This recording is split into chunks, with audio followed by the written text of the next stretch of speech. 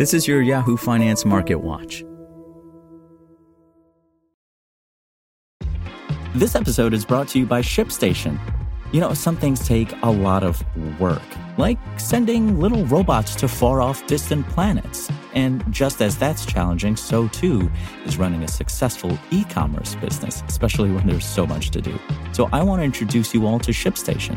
Now, I love using ShipStation because of its easy-to-use dashboard, which makes managing orders and printing labels a breeze and super smooth. Oh, and the customer service is just out of this world. It's exactly what you need to help grow your business. Sign up for your free 60-day trial at shipstation.com/technews. That's shipstation.com/technews. This is Yahoo Finance Daily, a daily update on the top business, finance, and stock market news from around the world. Let's jump into today's stories.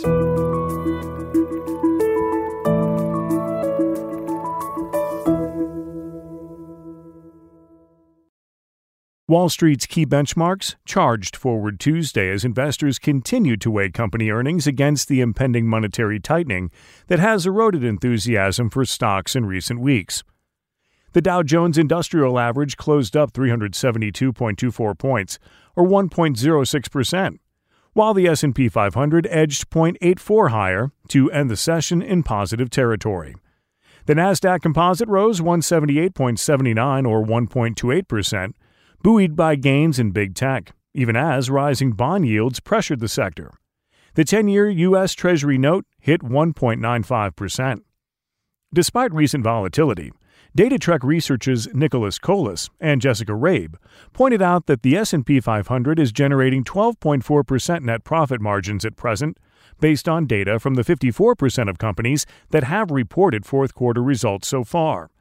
The figure beats the pre-pandemic peak of 12.0% in the third quarter of 2018, even if it falls below Q1 through Q3 2021's range of 12.8 to 13.1%. What we're seeing from here on is a more sustainable pace of growth, Principal Global Advisors Chief Strategist Seema Shah told Yahoo Finance Live. You'll still see consumers, which are very resilient, backed up by excess savings, supply chain normalizations for a boost of inventories and production. And you have corporate balance sheets, which are still very, very strong. Mixed fourth-quarter results from U.S. tech giants have weighed on investors in recent weeks, as they already grapple with the Fed readying to tighten monetary conditions and raise interest rates as soon as next month. We as investors paying attention to what's going on in these companies just have to recognize that a lot can change, J.P. Morgan Asset Management Global Market Strategist Jack Manley told Yahoo Finance Live. It's going to be a difficult time for earnings. Stocks had a turbulent last week after a disappointing outlook from Meta Platforms sent the company cratering in the biggest single-day wipeout in market history, dragging other tech peers down in a broader sell-off before posting a sharp comeback following an earnings beat by Amazon. Another trove of results lies in store for investors this week from companies including Disney, Uber, and Coca-Cola. The first few weeks of this year were driven much more by macro concerns, higher interest rates, pricing the Fed, inflation. Stuart Kaiser, UBS head of equity derivatives research, told Yahoo Finance Live.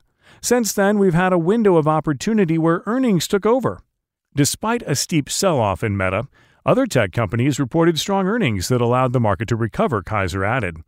Now that that's over, about 70% of S&P companies and 80% of tech companies reported earnings. We do think the focus shifts back to the macro side of the ledger this week, he said, adding that the European Central Bank and Bank of England are tightening monetary policy along with the Fed, and a series of high inflation prints are expected in coming months. When we put that all together, we don't think the bumpy ride is over.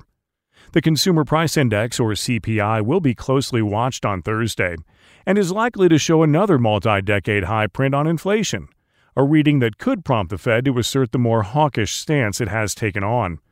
Economists expect a headline CPI print of 7.3% in January over last year, which would mark the fastest rise since 1982, according to consensus estimates compiled by Bloomberg. Bank of America said in a note out Monday that more downside in equities is likely, at least according to history. The S&P 500 year-to-date correction from early to late January was 9.8% on a daily closing price basis. During the midterm year of a U.S. presidential cycle, corrections on the S&P 500 averaged 20%. B of A technical research strategist Stephen Suttmeyer pointed out.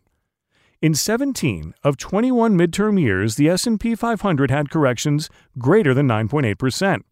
15 years saw corrections of 15% or more, and 9 out of 10 experienced corrections of at least 20%.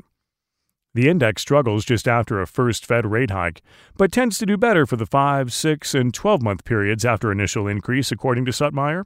Furthermore, the best part of the presidential cycle follows from the midterm year low through the third year of the term.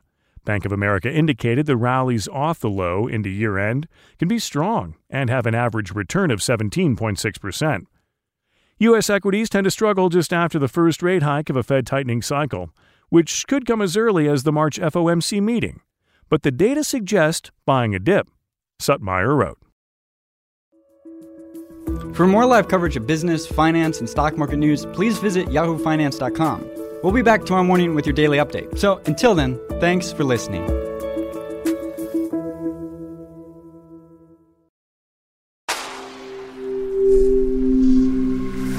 Spoken Layer.